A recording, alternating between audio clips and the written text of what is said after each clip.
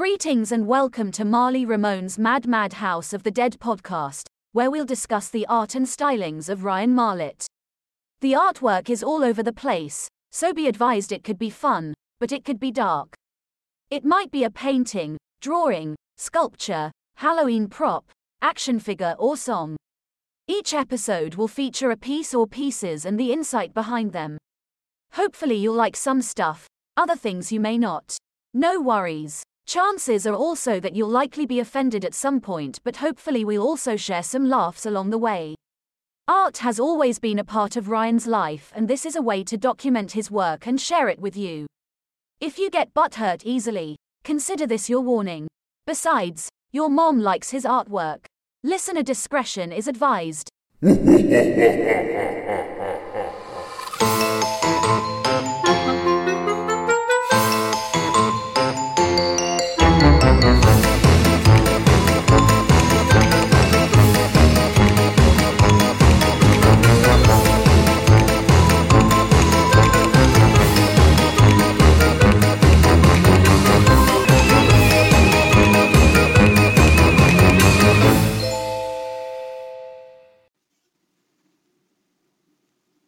Good day, and welcome back to the podcast. Thanks for joining us for episode 2.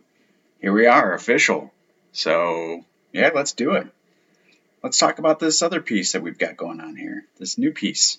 So this is a fairly newer piece for me. In fact, I finished it on 19 March of 23, so just a few weeks ago, really.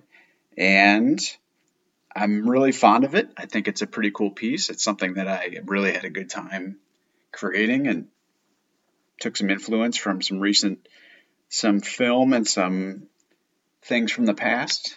So it's an untitled piece. It's a sculpture and it's primarily mannequin based. So I've been doing a lot of work with mannequins lately. I know it sounds kind of strange, but that's okay. I'm strange. This is a mannequin. It's a child-sized mannequin. The entire piece itself is about 62 inches tall and about 20 inches across from its widest points. And it's a child-sized mannequin. When I acquired it, I got it from a person that I've actually acquired several mannequin pieces from. It has no head. Or had no head, rather. It was just from essentially the neck down, and it stood on a glass circular base.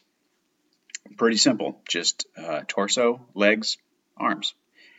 I acquired a foam head and specifically got one that had an elongated neck for an effect. I wanted to have it look human, but beyond human. I wanted it to look a little bit off. So it's not super exaggerated, but it has an elongated neck feature. And the head itself, as I mentioned, is made of foam, used to display whatever, wigs, jewelry. And I was able to shape it in such a way that I made it fit the neck base on the mannequin itself. And what I did was used a couple of screws to help provide a place to kind of set the foam onto. And then I attached it with hot glue. And then once in a solid and secure fashion, I then used a modeling clay compound that is a synthetic clay that I like to use a lot called Modelite. And I've used it in several sculptures, but I use that to kind of fill in around the gaps where the head meets the neck base. Once that hardened, I was able to reinforce it with a paper mache technique that basically combines the two elements and provides a nice, firm, solid, cohesive piece. So that's where it started. That's how the piece essentially was my blank canvas. I also then went on to sculpt some features around the eyes, and I used some acrylic gemstones to create somewhat of a robotic lighted eye effect, or some type of a red eye. And out of the bag, they just look like fake gems. And then when you put it on the eyes themselves, I thought it looked pretty cool and gave kind of a lifeless life to it. But I was able to sculpt around that. I kind of dug out around and behind the eyes so that it had a sunken depth effect to add some layers to it, and then created some eyelid slash just some features around the eyes themselves. And that was the foundation. So I took a lot of inspiration from the film Megan. It's a fairly new film, came out in 2022, about a robot, like a child companion that just goes berserk, and it's a lot of fun. Check it out. It was pretty cool. In the film, you see the robot, the droid, the toy, which is life size, as a child, kind of take over, and the artificial intelligence does its thing. We've seen the story over and over again. It's Terminator for 2022 from a kid's point of view. But it's a lot of fun, and I wanted to do something that resembled something Terminator-ish, something robotic. There's some techniques that I used on this piece that I really enjoy doing, and it's a faux metal technique, and I'll talk about that here in a few minutes. But once I had the base structured, I then started to add elements to create what would eventually become the texture of the piece. And so my intent was to have this be a mixed media collage. I love working with collage and just layering up several things and have a lot going on. And there is a lot going on here. So a technique that I've used in other pieces recently as well, I wanted to use on a larger scale. And so what I did was create this faux metal technique using foam. And I have these peel and stick foam sheets where it's essentially just like no thicker than a piece of felt, but they're peel and stick foam sheets that can be cut easily. So I would cut them in what look like panels, and then also have these peel and stick faux half pearls. And what I would do is lay them out in such a way that the foam sheets were paneled, and then I would use the peel and stick pearls to look like rivets. And without paint, it's just multiple colors of all these peel and stick foam sheets and these pearls. So it looks kind of silly in the beginning. But then I painted a flat black layer to just draw everything together. And then with that, I used some metallic paints. I used some silvers, some bronze, and copper type coloring, and just layer after layer after layer, and make it in such a way so that it looks weathered, to look a little bit exposed to the elements. And then my favorite part of the technique is using a teal type color to have some elements of verdigris and patina on there, and show how that weather has just oxidized the metal to look old, to look distressed, and it's really fun to see it kind of come together. And so I basically created about a third to almost half of the entire piece in that style, and the entire head represents that. The whole right side of almost everything from the head down to mid-thigh on the right-hand side has that technique. And then the rest of it is collage. And I used elements of stuff that I've collected over the years, and that's what I do. If I see something that I like, if I take interest in, whether it's a scrap of paper or a package from something or a cereal box or anything, a newspaper clipping, anything, if it appeals to me, I save it. And I've got stuff from 20 plus years ago, 30 years ago. In fact, I like to dumpster dive, and I found this table once. It's a metal table, and it has wheels, and it has two folding sides so that it can expand. But I brought it home, I cleaned it up, I painted it black, and I wanted to put something on top of it. I had these Godzilla book covers, peel and stick book covers from when the 1998 Matthew Broderick Godzilla movie came out. I had gotten these book covers. I had no idea what I was going to do with them, but they were awesome. And they had Godzilla on them, so I saved them forever and ever. And then I find this table, and I'm like, oh, there we go, perfect. That's what I do. I save stuff, and then someday I use it. Anyway, so back to the sculpture. I was able to go through a lot of the stuff that I had and find things that I wanted to incorporate on there. And it's all over the place. In case you haven't picked up on a theme here lately, everything is all over the place all the time. And that's me. So where do I begin? The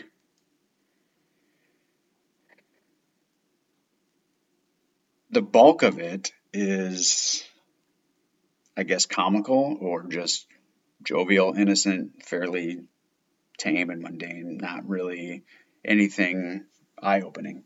The mid-torso area has a torn picture of Marilyn Monroe, and it's a pretty obvious piece of symbology. Everybody knows who she is. She's beautiful, and so it's very much a juxtaposition of the entire piece itself, which at first glance is not beautiful. It's maybe a little unsettling. I wouldn't say disturbing because it's not super crazy looking, but it depends on, I guess, who you are, right, and how you interpret it. So the juxtaposition of Marilyn's beauty among this other element of just huge craziness has her kind of front and center. And then in and all around her, there's a variety of other things that just make it what it is.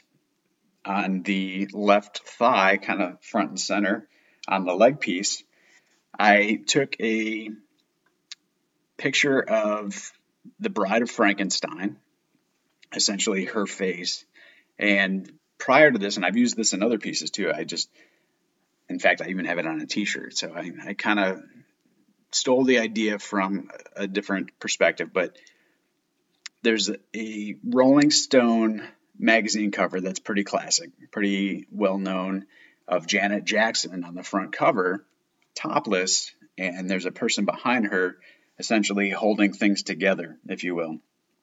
And so what I did was I took that image from the magazine cover, and instead of Janet's face, I put the Bride of Frankenstein over top of it. Again, kind of that juxtaposition of how we define beauty. And so I love using Frankenstein's Bride in a ton of work. I've used it for years and years and years, and it's something that I often set the wallpaper to on my phone because I just think that she's incredible. There's just something about her. Whatever. Anyway, so I use that in a lot of work, and that's on there. And then I've got some more serious aspects where I've taken Edgar Allan Poe's The Raven on the other leg, and I've superimposed like a stencil version of his face over top of that, and you can see elements of that writing. And then on the left-hand side of the mid-torso ribcage is the lyrics from the song Laughing by the Guess Who, with the Joaquin Phoenix Joker kind of silhouette stencil over that. And so it's got a lot of just different pieces of symbology there. And then there's the fun stuff. So we've got everything from Thundercats, Kiss, Thriller, Dukes of Hazzard, Stranger Things, vintage Halloween masks, Misfits. I've got the Mattel logo on there. I've got an Iron Maiden image of Eddie on there. There's elements of Superman and Mars Attacks and just all these different fun things. There's Grogu from the Mandalorian series. I've got Spider-Man in there. There's just all different things, and it just kind of all blends together, just kind of all connects, and it's fun. So the image of the sculpture itself appears to have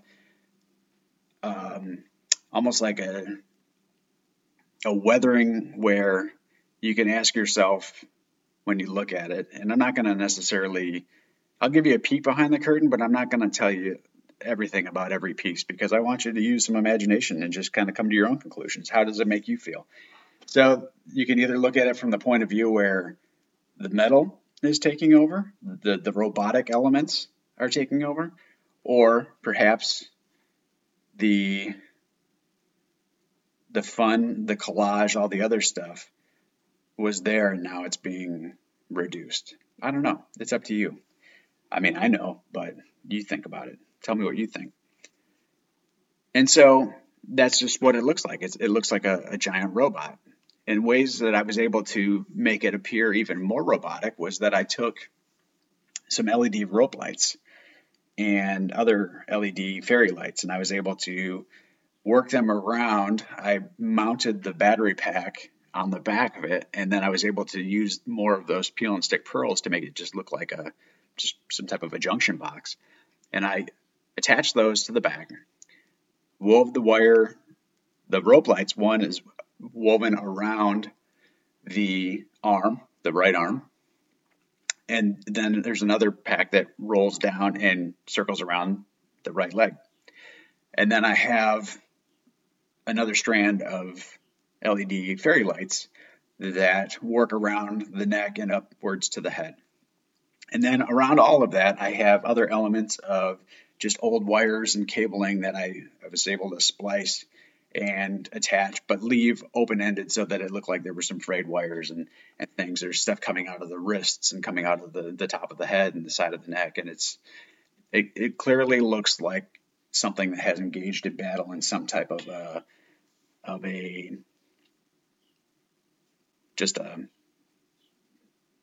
rough day, I guess, if you will.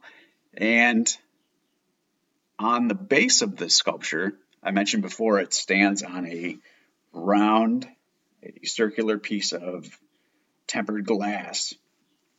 And rather than just have a transparent glass base, I decided to use some contact paper that is just essentially peel and stick, and it resembles a hardwood floor.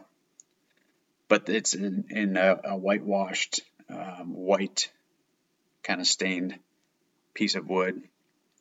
And on that, the figure is standing on a couple of magazines. One is a Thundercats sticker book, an actual copy of the sticker book that I had as a child and still have proudly, that has all but 2 stickers in it.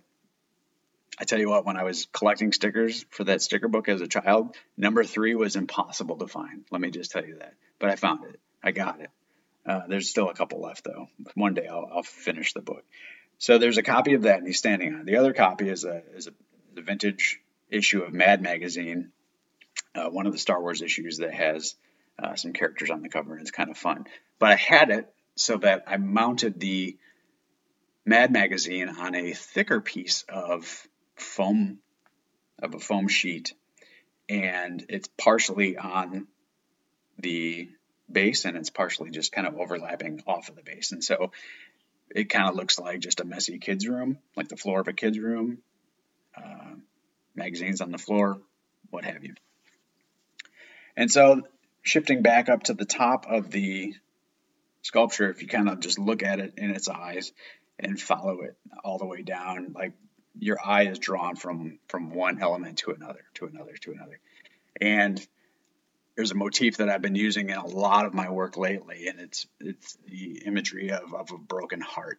And you'll find that on this piece, I was able to use the foam peel and stick sheets along with the faux rivets, and I created a double layered heart that has a black background so that it pops. And then the heart itself is layered with a large heart and then a smaller kind of extra layer of heart on top of that, all riveted together, but broken, cracked down the middle. And that's come through in quite a bit of my recent work, several pieces, sculpture and canvas painting. So do with that what you will. But that's the piece. No, hold on. I've as I look over at it, I realize that I failed to mention some details. This is going to be an interesting podcast for me to be able to stay focused and try to talk about stuff and not get off topic and then not fail to mention something. So the stance of the sculpture, of the mannequin, whatever you want to call it, is probably kind of a key detail. It looks like it's frozen in defense, where the power essentially stopped, and it's holding its arms up in almost a way where it's blocking something coming at it, where it's kind of in a defensive position. The arms are raised and bent. The elbows are at about a 90-degree angle, and the right hand is up but just below its chin, and the left is just kind of center mass. And that right hand is mostly black, and it has some collage around it, and then the fingernails are painted red. And it's just simply to pop. It's not symbolic. It doesn't mean anything. It was just I wanted to have some type of something to catch your eye, just one more thing to look at in this very, very busy piece. I think that pretty much covers quite a bit of what I wanted to talk about. So I think that it's a fun piece. I think it's a busy piece. There's a lot going on. Definitely a ton of stuff to keep you looking, and you can look at it once and then come back and look at it again and find something else. And I try to make it so that there's so much to look at that you can't get bored with it. And it's a prominent feature front and center in my living room right now, just hanging out with its family. I've got other mannequin pieces that I am excited to talk about in future episodes.